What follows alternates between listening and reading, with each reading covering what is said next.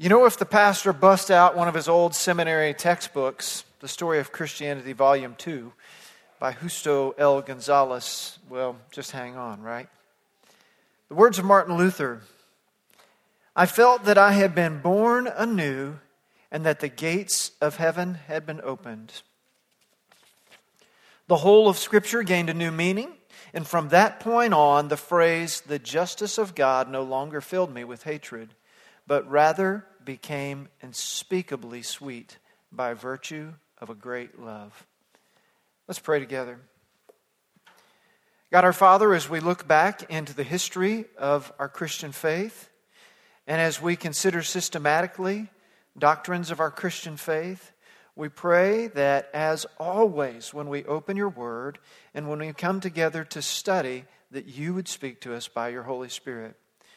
We thank you, Father, for your sovereignty, that you ordained circumstances in such a way and gifted and called men and women in such ways that they, by virtue of their obedience to you, could take our faith to new places and give us a heritage that looks clearly to the Bible and not to church tradition.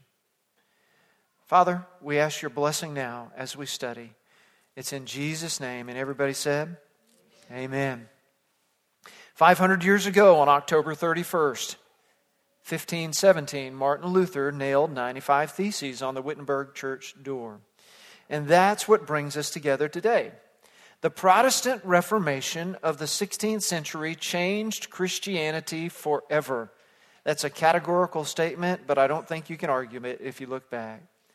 Roused to action by the corruption of the Catholic Church, the abuses they saw of that Roman Catholic Church in the time, there were visionary pastors, theologians, and leaders like Martin Luther, John Calvin, and Philip Melanchthon that spearheaded this revolution in Christianity. They transformed Christianity and eventually led to the emergence of what is the Protestant Church. Brothers and sisters, we are Protestant. Any church that is not Catholic is Protestant. And we're called Protestant because we were protesting, we, our spiritual forefathers 500 years ago, I don't know what's the right word to use. We were protesting against the practices of the Catholic Church. And they're called the Reformation because there were these that sought to reform those practices. They didn't necessarily want to start new churches or new denominations, but they wanted to reform the Catholic Church from the inside out. The Reformers were guided by the conviction that the church of their day had drifted away from the essential, original teachings of Christianity, especially in regard to the teaching about salvation. How sin can be forgiven through the death and resurrection of Jesus Christ and our receipt of eternal life through Him. So the Reformation as a whole sought to reorient Christianity on that original message of Jesus Christ crucified and what we found in the early church. So you've got a couple questions on the top of your outline. The first one is this: what was the state of the 16th century Catholic Church? Well, the first thing you need to understand is at that time, in the 16th century, there were two major branches of the church. There was the Orthodox Church or Eastern Church that had split off about 1,000 years before, and those we still have today: Russian Orthodox, Greek Orthodox, fill in the blank Orthodox, right? And then there was the Catholic Church. Catholic meaning universal in Latin. And so it was the Roman Catholic Church. The problem was that the Roman Catholic Church, by virtue of their theology and their power, that the church and state had become intermingled. And that those in religious power, popes, cardinals, bishops, and priests, abused that power in secular means in the way that they were controlling all those around them. Because think about it. If you could threaten someone with their eternal salvation versus their eternal damnation, they pretty much can do whatever you want if they believe you, right? And this is, in a crass and short way, what they were doing. Pope Leo X had grown his own power, and he'd grown it by the influence of others, and Pope Leo X was maybe one of the worst popes out of a long line of popes that had abused their power. And what was going on was the sale of indulgences. Now, what's an indulgence? An indulgence, and I mean, find this in Scripture, right? But that's how far away from Scripture they were, was this idea that you, by giving some money, giving some property to the Catholic Church, your local church, or to the church as a whole, could pay for your sins. Or even if someone died and it was known that they didn't live a good life and that they were in purgatory, again, find purgatory in Scripture, that if you gave enough money, you could buy them out of purgatory. I know we listen to these things on the other side of the Protestant Reformation and with the understanding we have as evangelicals as well, and we think, how crazy is that? But think about what was going on at the time. If the only Scripture available was in Latin, and you didn't speak Latin, and the priest who you trusted to be a trustworthy person because the church put their faith in him and because the way he conducted himself said, this is what Scripture says, so you have to believe it, you're pretty much stuck, aren't you? Part of the Protestant Reformation was the translation of Scripture from Greek, New Testament, Hebrew, and a little bit Aramaic in the Old Testament into the languages of the people so that any person with some education and the ability to read could read Scripture for themselves. It's amazing how when that happened, the Catholic Church even rebelled against that because they didn't want common people to know how to read Scripture. It could be said that they didn't trust common people to read Scripture because they had right motives. In any case, I was talking to Chris Dejabe this morning, and I said, I almost asked you to put up a picture of the Basilica of St. Peter, the Pope's church in Rome, right? You've seen the Pope come to the window, and all the people are down in the massive square under there. Did you know that that church was paid for by the sale of indulgences in these years that Martin Luther and the Protestant reformers were at work? And so what would happen was this. The Pope would basically deputize agents and, trying to gain some favor of different civil authorities in areas. And so in Germany, it was Albert Brandenburg. And this guy already had control of 2 episcopal sees. So he had a lot of authority. So he was a civil authority, a prince, if you will. But he had also gotten church authority. And he hired a guy named John Tetzel.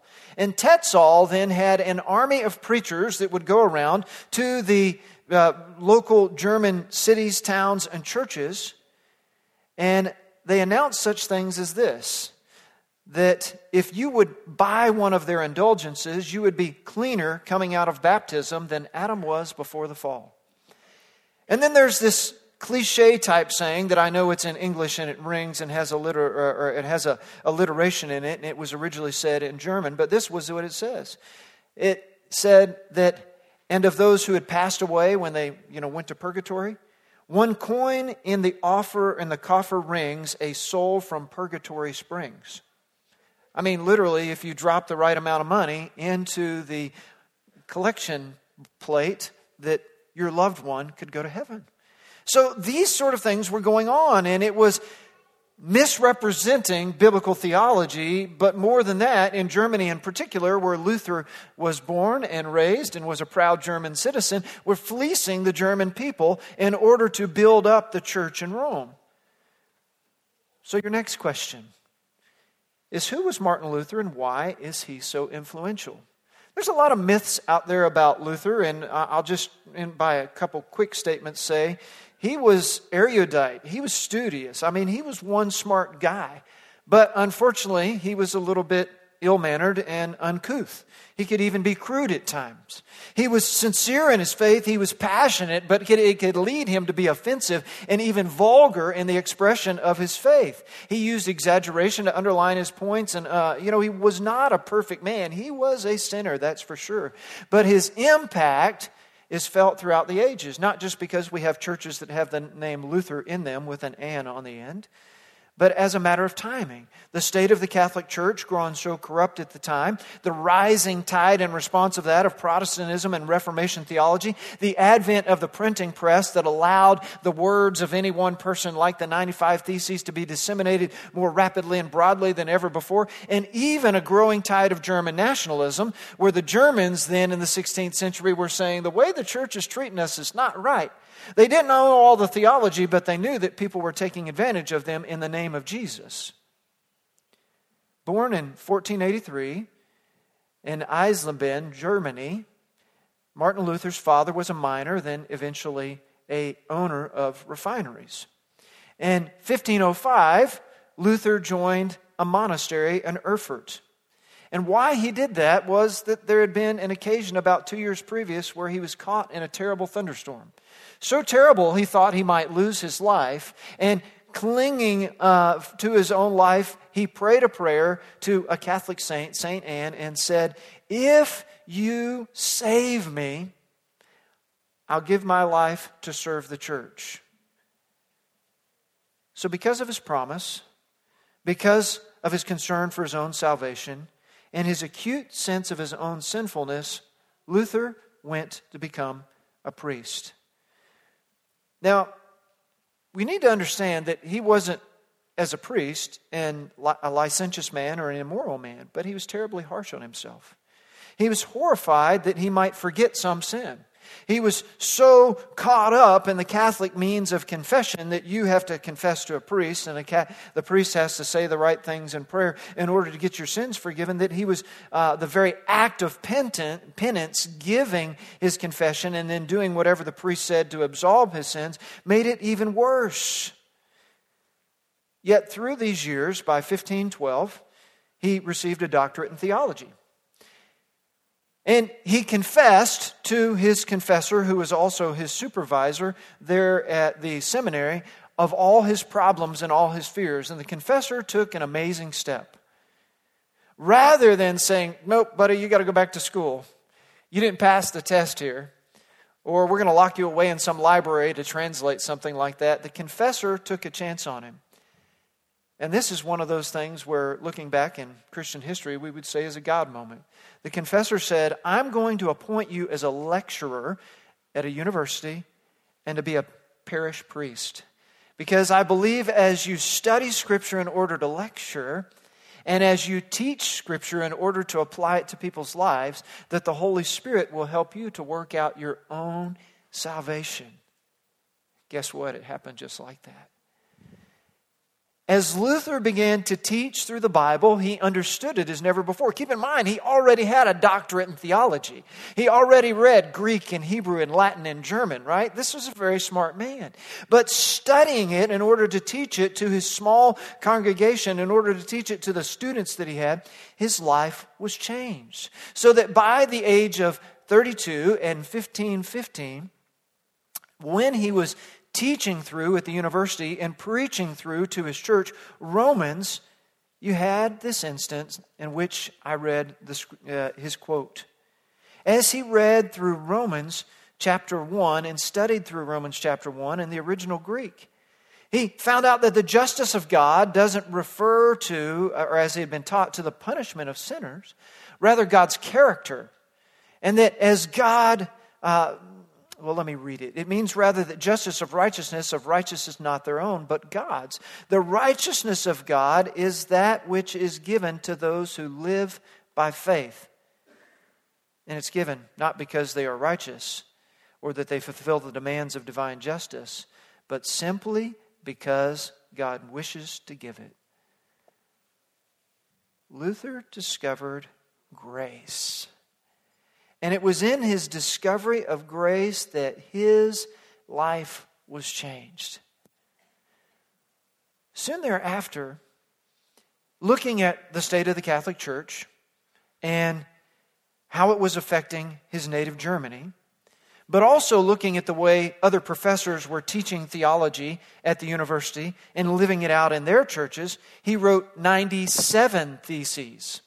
And these 97 theses he distributed, all handwritten, to his other professors. And it went over with a major dud.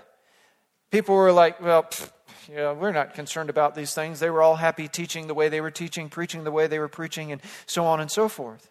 And almost as an afterthought, a few months later, again looking at the condition of the church and the state, he wrote a different list. I don't know what he had with 90 plus things to write down, but again, he was a very smart man. The 95 Theses.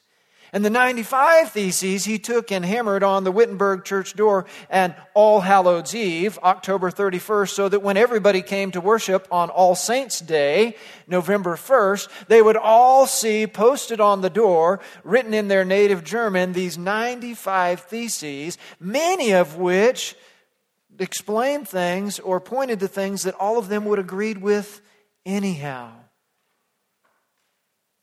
Luther even argued such things that if the Pope or his agents had the ability to spring souls from hell, why couldn't they do it out of love like Jesus did, rather than you have to pay for it like the church was asking? So you can read the 95 Theses. There's many ways you can study about Luther. Eric Metaxas' book, Martin Luther, is a newer one that's written that's scholarly, but also tells the background of the situation in time going on in Luther himself that I would commend to you.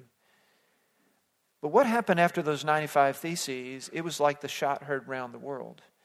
Because not too far from where Luther had nailed those things to the church door was the first printing press. And of course, if you're trying to promote your technology of the printing press, what a better way to do it than get some salacious piece of something that everybody wants to read. And more people will want to buy your printing presses because they see, hey, we can make money this way. So I don't know if it was purely because of theological motives or capitalist motives that the folks that had the first printing presses began to print Luther's 95 Theses, and it spread like wildfire. Luther wasn't the first reformer, but it was because of God's sovereignty and time that his message went out. I can't take much time to tell you what happened from that point. He was confronted time and again by representatives from the Catholic Church, asked to recant, asked to consider. Finally, at the Diet of Worms in 1521, as a 38-year-old, he was told, recant or die. He asked for an evening to consider it. The next morning he came back and he responded, very lengthy, but basically 3 answers. One thing he said, much of the theology that I have taught in the time since he wrote the 95 Theses in 1517 to 1521, we would all agree on. I can't recant that, he said, because I would be recanting something you believe as well to the person who are telling him to. The second point he made was that the tyranny and the injustice that the German people were living under at the hand of the Roman Catholic Church, he said, I can't recant that either. I'm a German and these things are not right. And the third thing he says was that he attacked certain individuals or certain doctrinal points, maybe too harshly, but that was between him and his opponents, not between him and the church. So he didn't really say he wouldn't recant it. As the Diet, that is, that gathering of princes and nobles, were deciding what to do with him, Luther slipped away. And he spent almost a decade hidden away at the Wartburg Castle by Frederick the Wise. During that time, he translated the Bible from Latin to German. And then he got many followers, even lieutenants, Karlstadt and Melanchthon, and they began to practice in that church the tenets of Reformation theology. And the rest is history. Now, because this is a history lesson and because I want us to move to Scripture, we are going to move, and that's to your next major point. That's about the 5 solas. So I hate to cap off Luther's life so quickly, but I'm looking at my watch going, I really need to be done in the next 20 minutes or less. And there are 5 different points of theology here, each with 3 scriptures, so let's move along. Amen? Amen. The 5 solas are Latin phrases or slogans that emerged from the Reformation to summarize the Reformers' theological convictions. And I've got to give props to Dr. Justin Holcomb, a Reformed theological professor, who wrote a great article that I said, yes, this is the way I can preach this on Reformation Sunday. So these solas, as you're going to see them today, weren't articulated this way until the 20th century. The first three were three that all the reformers talked about. But it wasn't until the 18th century that was added the fourth one and then the fifth one even in the last century here. They were most typically articulated previously as this: Scripture over tradition, faith over works, and grace over merit. If you want to write that down. Scripture over tradition. Remember, the Catholic Church had said this is the way you're going to do it. The Reformers said, that's not in Scripture. So Scripture over tradition was the first. The second one was faith over works, because the Roman Catholic Church said you have to do all these things in order to be saved. And the Reformers said, that's not in Scripture. And then the third one was grace over merit. The Catholic Church had taught that when you do these things, you earn the merit, and the Reformers said, that's not in Scripture. You may know some Catholic friends that even today you would feel like, and they would feel like, their works, their tradition, and the merit their works earns them salvation. Now, if you press them, a Catholic priest, as I've talked to, or Catholic friends that I've talked to, will say, yeah, it's by grace. And I'll say, then, why do you have all these obligations? And if you don't do these obligations, you could lose your salvation. Then they kind of backpedal.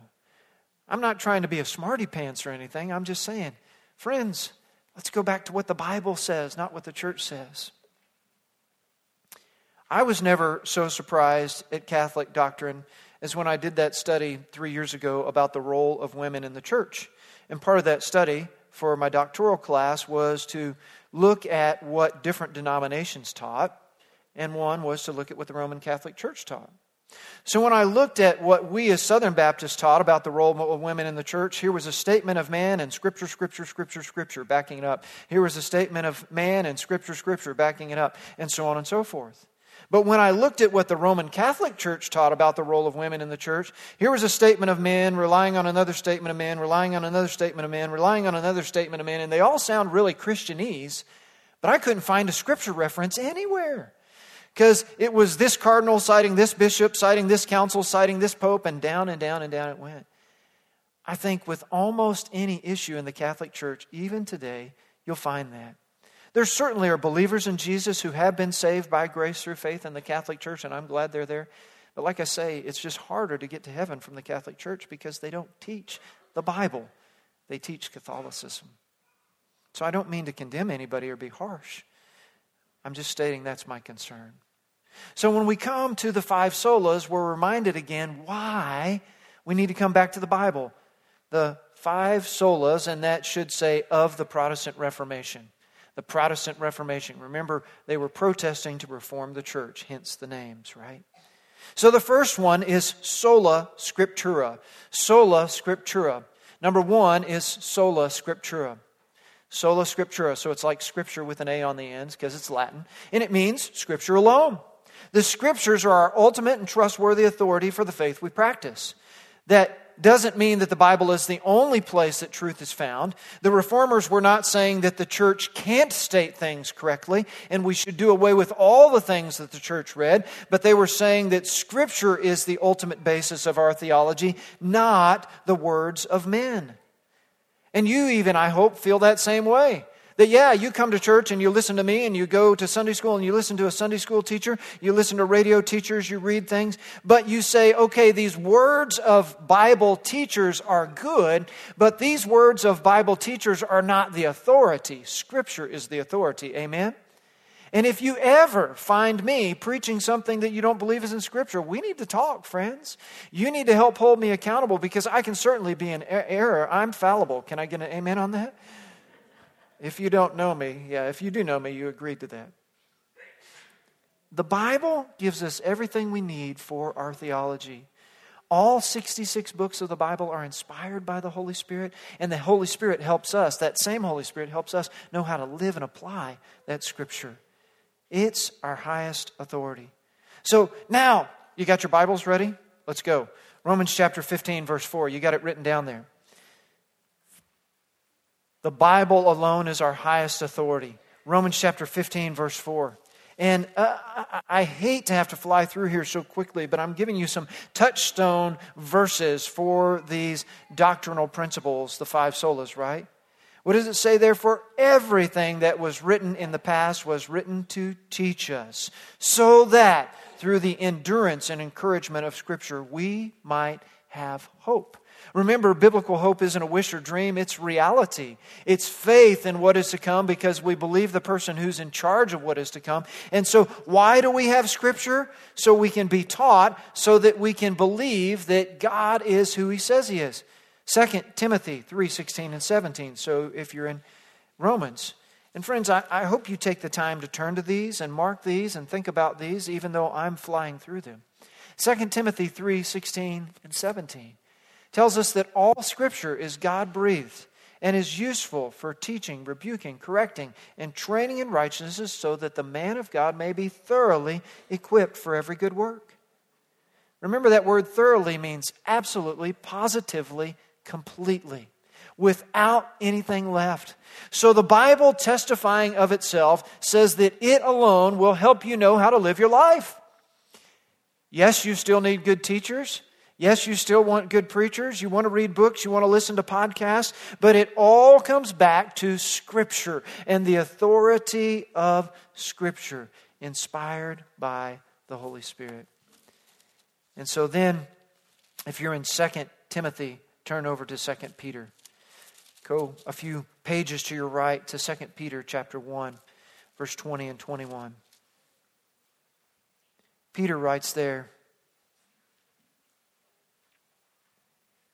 did I get a wrong reference? No, I'm looking in chapter 2. Excuse me. No wonder it looked wrong. Above all, you must understand that no prophecy of Scripture came about by the prophet's own interpretation. For prophecy never had its origin in the will of man, but men spoke from God as they were carried along by the Holy Spirit. We use this Scripture and this Reformation principle to remind us that even though Scripture is the words of men, Scripture is different than other words of men. Scripture is inspired by the Holy Spirit, and it's proved itself out over time. So the first principle of the Reformation is sola scriptura, Scripture alone. The second principle, sola fide. Sola fide, faith alone. Faith alone. Sola fide, faith alone. That we are saved solely through faith in Christ Jesus, because of God's grace and in Christ's merit alone, not because of any merit or anything we have done. God grants salvation not because of our good things, but in spite of our sins. As humans, we've inherited from Adam a sin nature. We're enslaved to sin, but God, because He loved us, provided Jesus to save us from our sins, and we are made alive in Christ. That subpoint there says we are saved through faith alone in Jesus Christ. We are saved through faith alone in Jesus Christ. Now, just write down, it's not on your outline, James 2, 14 through 17. James 2, 14 through 17, because this was and still is the major argument of the Catholic Church. And the Catholic Church, lifting James out of the context of the rest of the New Testament, says, but you've got to have works. And like we should do with any other scripture that we seek to build a theology of, we put it back down in the entirety of the New Testament and look at every other scripture in the New Testament that talks about grace and faith and works and salvation. And when we do that, we see that there's a balance from what Paul taught to what James taught, and that it is by grace through faith. And because you are saved, you have works. You don't work in order to be saved. That's the difference. We're saved through faith alone. Go back in Habakkuk. So if you're looking back in the Old Testament then, Habakkuk, you're like, well, where does that come from? Well, we're talking about Habakkuk because he's cited by the New Testament writers. And Habakkuk 2:4 says, see, he is puffed up, his desires are not upright, but the righteous will live by his faith. The righteous will live by faith. Turn with me to Ephesians. So back to the New Testament. You've heard this one before. I've quoted it. I've preached about it. You should have it memorized. Ephesians 2, 8, and 9. And from my New International Version from 1984, here's what it says. For it is by grace you have been saved through faith. And this not from yourselves. It is the gift of God, not by works, so that no one can boast. By grace through faith we are saved. Sola fide, that touches on our next one. And you guys know John 3:16, right? That God so loved the world that He gave His one and only Son, that whoever believes in Him, not whoever have works in Him, but whoever believes in Him, has faith in Him, will be saved. Listen to how J.I. Packer states this sola fide in the next one as it applies. Our third one on your outline is sola gratia. Sola gratia, grace alone. Packer gives me our transition. He says, the doctrine of free justification by faith alone, which became the storm center of so much controversy during the Reformation period, is so often regarded as the heart of the Reformers' theology, but it is not accurate. So he's saying sola fide is not the heart of it. Pay attention. The truth is that their thinking was really centered upon the contention of Paul, echoed by Augustine and others, that the sinner's entire salvation is by free and sovereign grace alone. And that the doctrine of justification by faith was important to them because it safeguarded the principles of sovereign grace. You see, faith and grace go hand in hand. And it was grace that the Reformers were seeking to teach. Therefore, faith was needed to buttress their teaching. The sovereignty of grace found expression in their thinking at a more profound level, still in the doctrine of monergistic regeneration. We won't go into the theology there. But sola gratia, grace alone. That God graciously preserves us and keeps us is what it means. That even when we are faithless to Him, He is faithful to us. It is His grace. We can only stand before Him in His grace as He mercifully attributes grace to us through the righteousness of Jesus. That Jesus' life of perfect righteousness is counted as ours. So that sola fide and sola gratia go together hand in hand. Your substatement there is 3.1, it'll be on the screen, is that we are saved by the grace of God alone. We're saved by the grace of God alone. That it is unmerited, undeserved favor. You go back in the Old Testament to Jeremiah, in Jeremiah 17:9, and it says that the heart is deceitful above all things and beyond cure. Who can understand it? We are desperately wicked. You may not so condemn yourself and so worry over your sins as Martin Luther did before his conversion. But if you're honest with yourself, you would confess that you know that there is wickedness and sinfulness that lurks within you. And isn't it just like that you're going along and you're like, man, I'm having a great day serving Jesus, and then something happens to push one of your buttons, and you're just, and this ugliness and nastiness and sinfulness comes out of you, and like, where did that come from? It's because you're a sinner and you still need grace. Romans chapter 3, verse 10 and 11. Remember, it was in the book of Romans that Luther's transformation took place. He was already an accomplished theologian. But as he studied Romans, it was there that grace and faith came together for him. Listen to what it says in Romans 3, 10, 11. As it is written, there is no one righteous, not even one. On our own, we're not righteous. There is no one who understands, no one who seeks God. That on our own, we're not even motivated to seek God. It is the grace of God that compels us to seek Him. That He woos us to Himself. And you got Ephesians 2:8 reference again. It's by grace through faith. So those first three, sola fide, or sola scriptura, sola fide, and sola gratia. By the 20th century, two more were added. And that's the fourth one for you. We'll start with sola Christus, Christ alone.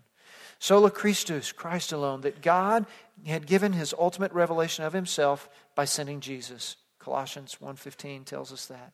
And it was only through God's gracious self-revelation in Jesus that we came to know what salvation would be and life transformation could look like, that God is holy and all humans are sinners and sinful. That neither religious ritual or good works could mediate between us and God, that there was no other way to bridge the gap between us and God than a perfect, sinless sacrifice, Christ alone. So your subpoint there is that Jesus Christ alone is our Lord, Savior, and King. Jesus Christ alone is our Lord, Savior, and King. Only Christ excludes the priestly class as necessary for sacraments.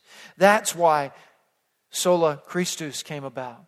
It's a statement that says we do not need a priest to offer a sacrifice on our behalf.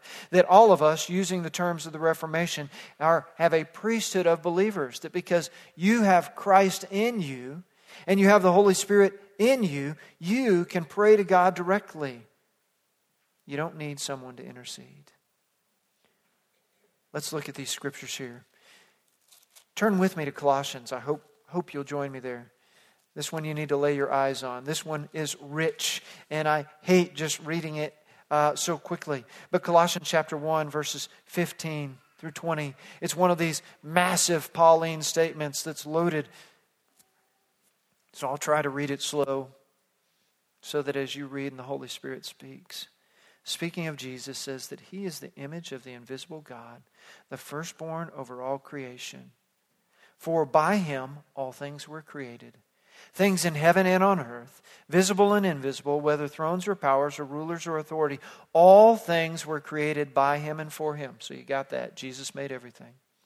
He is before all things, and in Him all things held together. And He is the head of the body of the church. He is the beginning and the firstborn from among the dead, so that in everything He might have supremacy. So Jesus is the head of everything, supreme above everything. Verse 19, for God was pleased to have all His fullness dwell in Him. Did you hear that?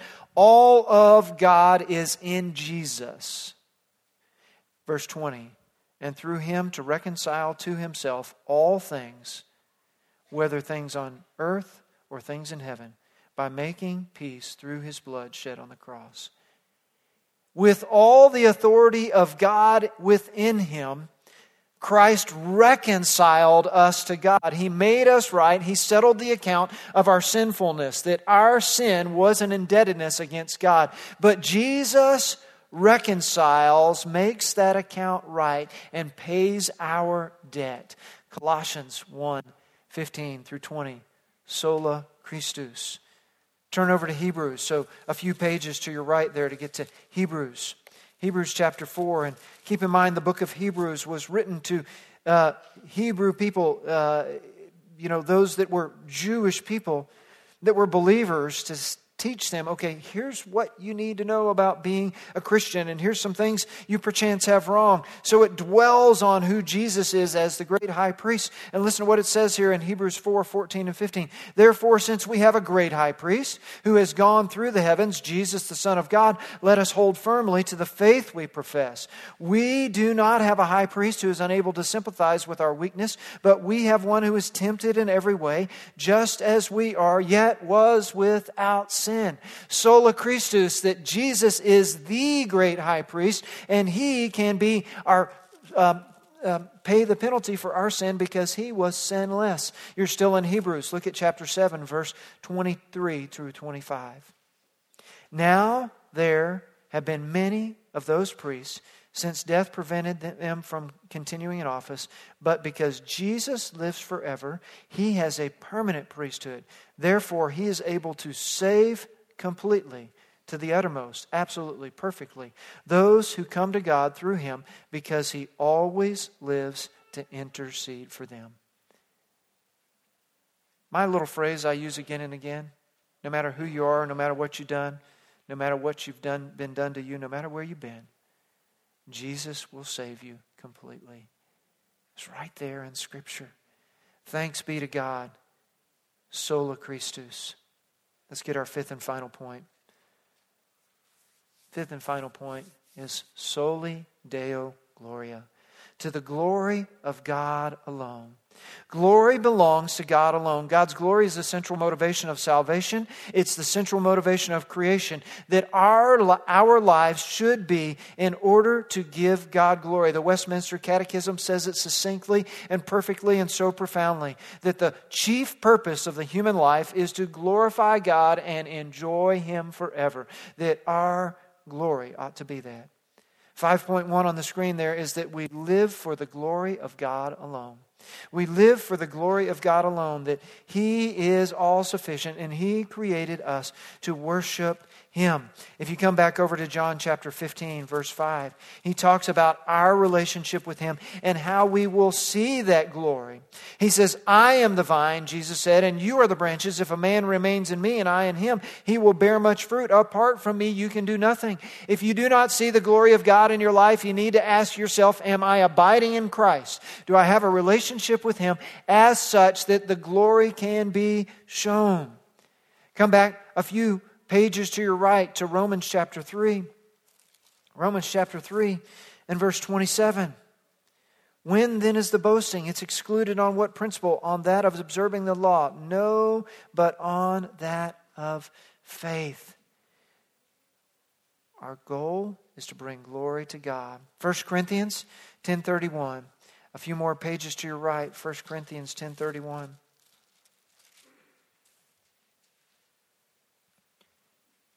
Paul summarizing an argument that started up in verse 14, actually the beginning of the chapter.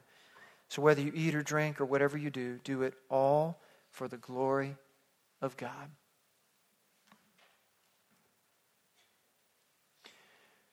So friends, we don't say the name Luther today or celebrate this Reformation Sunday in 500 years from the date that he nailed those theses to the church door, because Martin Luther decided there needed to be a Protestant Reformation, but rather because the time was right.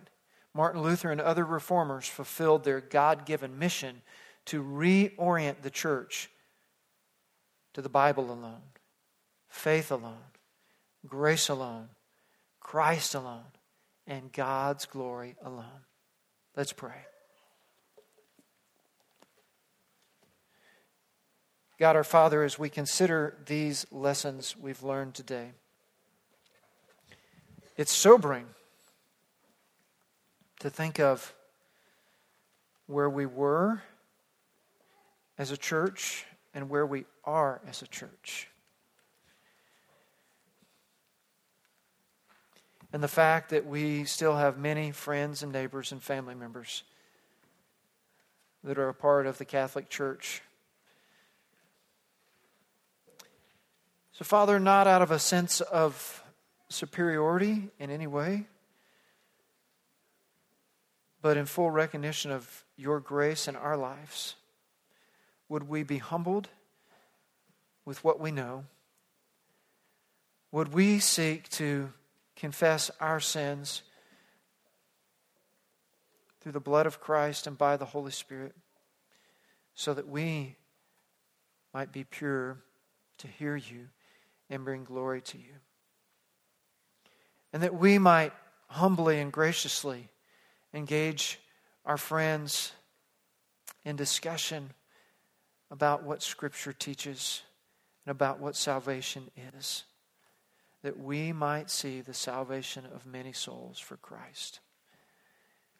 God, we ask to see your Spirit move through members of our church and in our families, in our town and in our state, as there's a revival of folks turning to Jesus rather than the church for their assurance and salvation. God, we thank you for all we've learned today and the fact that we can come together and worship. It's in Jesus' name we pray. Amen.